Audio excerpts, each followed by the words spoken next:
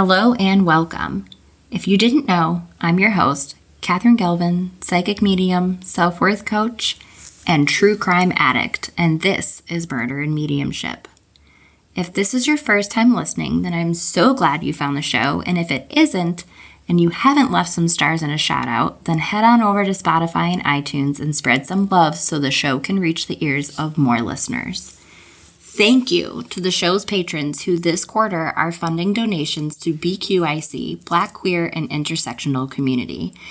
Black, Queer, and Intersectional Community is a grassroots collective working toward a world where Black LGBTQIA+ people can live safe, healthy, and flourishing lives. Since they are grassroots, they rely primarily on donations to fund their work, and of course, a link to check out that organization as well as to join our Patreon will be provided in the show notes, as will the links to all of the resources for this episode. So let's get to the case. Sequoia Cooper, Aubrey Dameron, Nikki Kuhnhausen, Gabby Petito, Laci Peterson, and Kristen Smart. 6 women, all missing, all someone's daughter, friend, or sister. 3 names you know fairly well, and 3 you have probably never heard of before. If you were to Google any of the 3 names, Gabby Petito, Laci Peterson, or Kristen Smart, you're going to have millions of results. Absolutely millions. Google the first 3, Sequoia Cooper, Aubrey Dameron, and Nikki Kuhnhausen, and you have just barely over 500,000 total. Those first 3 millions per person and those second 3 combined have 564,000 combined. So who are Sequoia Cooper, Aubrey Dameron, and Nikki Kuhnhausen? All 3 of them are transgender women who either went missing or have been found murdered. Sequoia Cooper, age 33 at the time of her disappearance from Columbus, Ohio. Aubrey Dameron, age 25 from Grove, Oklahoma, the outskirts of Cherokee Nation. And Nikki Kuhnhausen, age 17 from Vancouver, Washington. And we talk about marginalized communities a lot on this show, and when the case of Sequoia Cooper was brought to my attention earlier in February of this year of 2022, I bumped her straight to the top of the list. And as I started looking into her case, I found more information than I was expecting. But I also had to dig a lot more than I would have to say for Gabby Petito, who went missing in August of 2021. And now, again, when I say that I found more information than I was expecting, I mean it was more than 1 or 2 articles. But a lot of the articles did repeat, and a lot of the articles were local. Literally none of them were national news headlines. So again, the search results speak for themselves. And I sent a text to a friend of mine who lives a bit outside of Columbus, Ohio area and asked her if she had ever heard of Sequoia Cooper. And for someone who watches the news pretty regularly, she had not even heard of her on more local channels. And again, isn't far outside of the Columbus area. If we aren't hearing about her locally, then we already know that her case has not been shared nationally, as names like Gabby Petito, Natalie Holloway, and Chandra Levy pop images into our heads of exactly what these women looked like. We can see their faces still on the news. We have no idea who Sequoia Cooper is. What's more is that as we move out of Black History Month and just recently celebrated International Women's Day, here we are celebrating women. It's imperative that we turn up the volume on issues pertaining to those who identify as women as well. Every voice counts, and Sequoia Cooper, we hear your story, and we hope that with more attention drawn to your case, we can find you. Sequoia Cooper was born as Devin Cooper, adopted by her mother, Luann Cooper, though I'm not sure at what age she was adopted. While I am unaware of the nature of the adoption, I do know that her biological brother, James Carswell, and her biological mother, Gina Lowe, were in communication with her regularly. On August 31st, 2021, Sequoia left her home on Howey Road in the North Columbus neighborhood of Linden around 11:30 p.m. to drive down to the corner store to buy water. She got into her 2009 black Ford Fusion, and not only did she not return home that evening, but she didn't make it to the store either.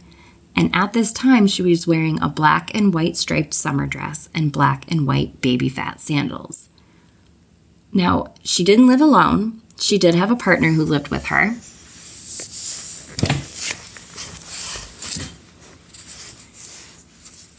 And according to that partner of 7 years, actually, so they had been together for a long time, whose name is in various news sources, so I will share it here. His name is Richard Harris.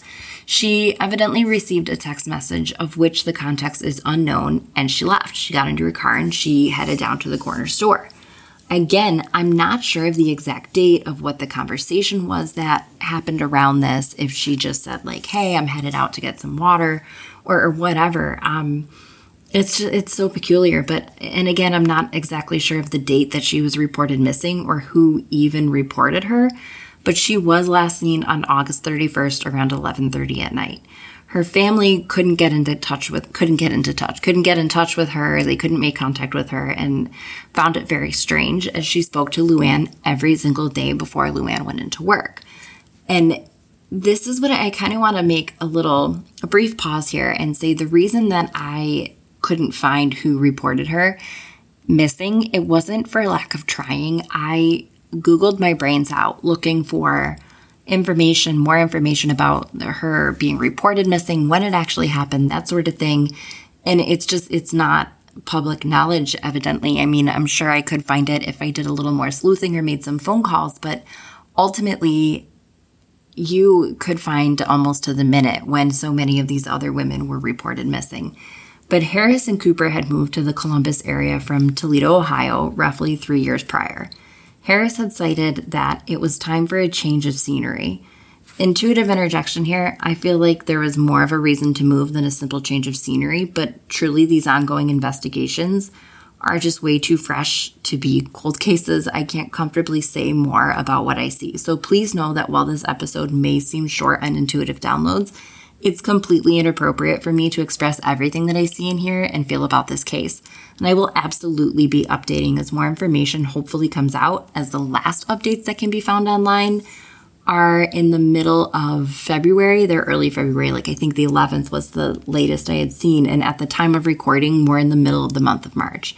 And I don't normally share this sort of thing, but I think it's important considering that this is a new case. It's not new, it's not fresh, but it is new enough. And there are such a lack of answers out there that I don't want to cover anything that maybe later we end up finding out more about what happened, or there's some movement in the case that would be fantastic to be able to update y'all on. But for now, there's very little information known. And as you've already seen, when we're talking about missing persons of color to begin with, their stories aren't really shared in the same way that it's shared when it's a pretty missing white person. But anyway, it's 10 times harder to get their story out there when they're trans. On top of it, it brings a completely different stigma to sharing their story, which is kind of bullshit, and is exactly why we're sharing her story today, to try to break that and move the media in a direction where we are sharing more freely everyone's story versus just what sells on CNN or whatever.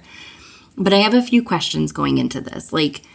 Was Harris the one who reported Cooper missing? I'd be interested to know that. And if anyone finds information on that, please let me know, because again, I just couldn't find it. And I have my feelings on it, and I don't want to express them publicly because this episode is to shed light and awareness on Sequoia's disappearance. So definitely a little bit different than what I'm normally doing on here.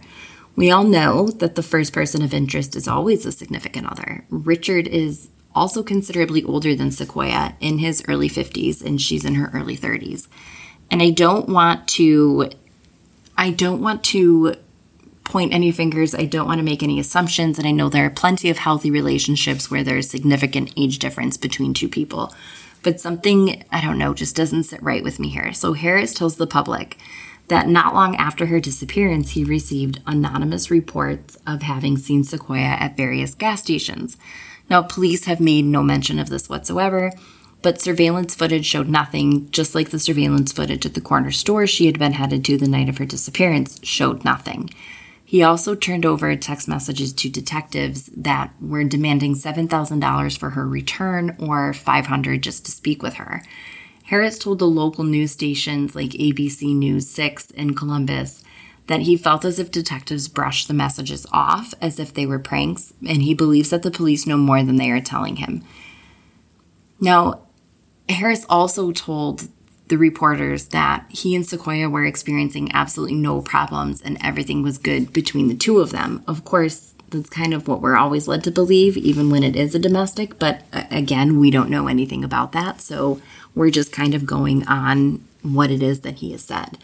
So he covered the parks and streets for miles and miles surrounding their home together that the two of them shared, putting up flyers with Sequoia's photo and information, hoping that the right person will see her face and come forward with important information. But so far, it just hasn't happened. And according to one source, it was reported that there are 2 people of interest, so police will not comment as to who these people are, or even if there even is anyone of interest in the case right now. And briefly, I would really like to take a break here to remind you all that I do private readings that you can book on my website, KatherineAnnIntuitive.com. I have recently eliminated the 45-minute reading, so you can book a 30 or 60-minute reading at this time, and we are booking into May. So if you are looking to have a reading before summertime, I would book it now, as I am also taking off a good month over the summer to spend it with family and to visit family up north. I'm also in the process of launching something a little bit different from things that I have done in the past. So if you are just beginning to step out as an entrepreneur in your spiritual work, or have just begun your journey in entrepreneurship, or even in your spiritual journey, but something just isn't working, if you're ready to create the life of your dreams rather than living in the standard, if you're ready to manifest the things that you're actively trying to manifest, but it's not seeming to come to fruition, I want you to imagine that your life that you desire, it's not illogical. It's not out of reach. It's just that there are a few energetic shifts that have to be made to help you live that life and help you make those connections. So picture that you're booking your clients regularly, your classes are filling up, and you are a desired and influential presence in your community. Not only that, but you have an overflow of abundance to give from, a business that is steadily growing. And not only that, but you have plans, directions, and tools in your possession to continue this personal and professional growth when our time together is complete. Imagine that as a busy person who is constantly called to new ideas and experiences, that you have established routines that actually work for you, even though many in the past have not. Money coming in with ease and no strain. Click the link in the show notes to book a no-pressure free call to see if The Pillar, a 12-week program, is the right program to help you make these shifts and get your business out there, getting more money into the hands of good people. And now we're going to jump back into the case. The Columbus police found Sequoia's 2009 black Ford Fusion in another area of the city in October. It had different plates attached to it, and after finding the vehicle and forensic evidence had been collected, which again, that evidence hasn't been made public, they made an official statement that foul play was absolutely suspected. Sergeant Scott Leroy of the Columbus Police Department Missing Persons Unit held a small press conference with James, Luann, and Gina where they made a public plea for any information about Sequoia's whereabouts or disappearance be made known so that they can have their baby back. We can speculate as to why Harris wasn't at this conference, but I don't want to invent facts here. I do find it odd that he wouldn't be a part of the press conference, though. There's always more going on than what we know, and it could be a very simple explanation as to why he wasn't there. To add concern to the case, though, Sequoia wasn't even added to the NamUs system, the National Missing and Unidentified Person System, until 2 weeks, almost 3 weeks really, September 22nd, after her disappearance, and she went missing the 31st of August. All of this to say that police have no new information, no tips coming in, and not enough evidence to even name a person of interest to the public. Sequoia's case has gone cold before it should have even been out of the media. It's not even there yet, so let's help get her story there. Let's give this story more attention. Let's give her what she deserves, and let's find out what happened to Sequoia Cooper so that her family, so that Sequoia can have some peace and the respect and the justice that they all deserve. This sort of thing isn't unusual in the LGBTQ community either. Charlie Stewart, who identifies as they and them, is the organizer of the Black, Queer, and Intersectional Collective, and they speak about how it's not uncommon that cases like this one experience a lot of missteps in police work done around their case, and they aren't reported as quickly, their missing reports aren't taken as seriously, and they don't get any media attention at all. And what they do get is never enough. Black trans women are subjected to more violence and are more likely to become victims of fatal violence, according to the Human Rights Campaign. And I want to leave you with this from the Human Rights Campaign website, and this is a direct quote. Fatal violence disproportionately affects transgender women of color, particularly Black transgender women, and that the intersections of racism, sexism, homophobia, biphobia, transphobia, and unchecked access to guns conspire to deprive them of employment, housing, healthcare, and other necessities. HRC's Foundation's Dismantling a Culture of Violence report demonstrates how anti-transgender stigma, denial of opportunity, and increased risk factors compound to create a culture of violence, and provides clear ways that each of us can directly make an impact to make our society a safer place for transgender and gender nonconforming people. As is too often the case in the reporting of violence against transgender and gender nonconforming people, many of these victims are misgendered in local police statements and media reports, which can delay our awareness of deadly incidents. In the pursuit of greater accuracy and respect for transgender and gender nonconforming people in both life and death, HRC offers guidelines for journalists and others who report on these communities. These guidelines, as well as the Dismantling a Culture of Violence report, are posted in the show notes, and I really recommend going over them, just looking at them. So if you feel like you don't have a good understanding of how to address trans people or how to handle pronouns that are maybe different from what you're used to, ignorance is not an excuse. The information is right here for you. I'm leaving it linked. Please educate yourself. It'll take minutes and will make a huge difference in the way that you are respecting people who you may not even realize you're disrespecting. Again, ignorance is not an excuse. It's not. We have to do better. And I've said it before in the show. It's not enough to not be racist. We have to be actively anti-racist, and that means sharing stories like Sequoia's to ensure that her story receives the coverage that it deserves. That means flooding news inboxes and phone lines with demands for her story, as well as stories like hers to be shared. It means actively sharing them yourself. We have the power to shift the paradigm, and as people, we can do great things when many of us contribute in even small ways. Share her story. Share her story and stories of others like her who are not being seen in the community, who are not being seen by media. In fact, one of the reports that I want to share with you, and I didn't plan on sharing this either, but it was, I believe, 44 trans people were killed in 2020. And with these 44 killed, that number is probably completely wrong because a lot of these reports are misreported. Police reports may list a trans woman as he. They may list them by their name that was given at birth.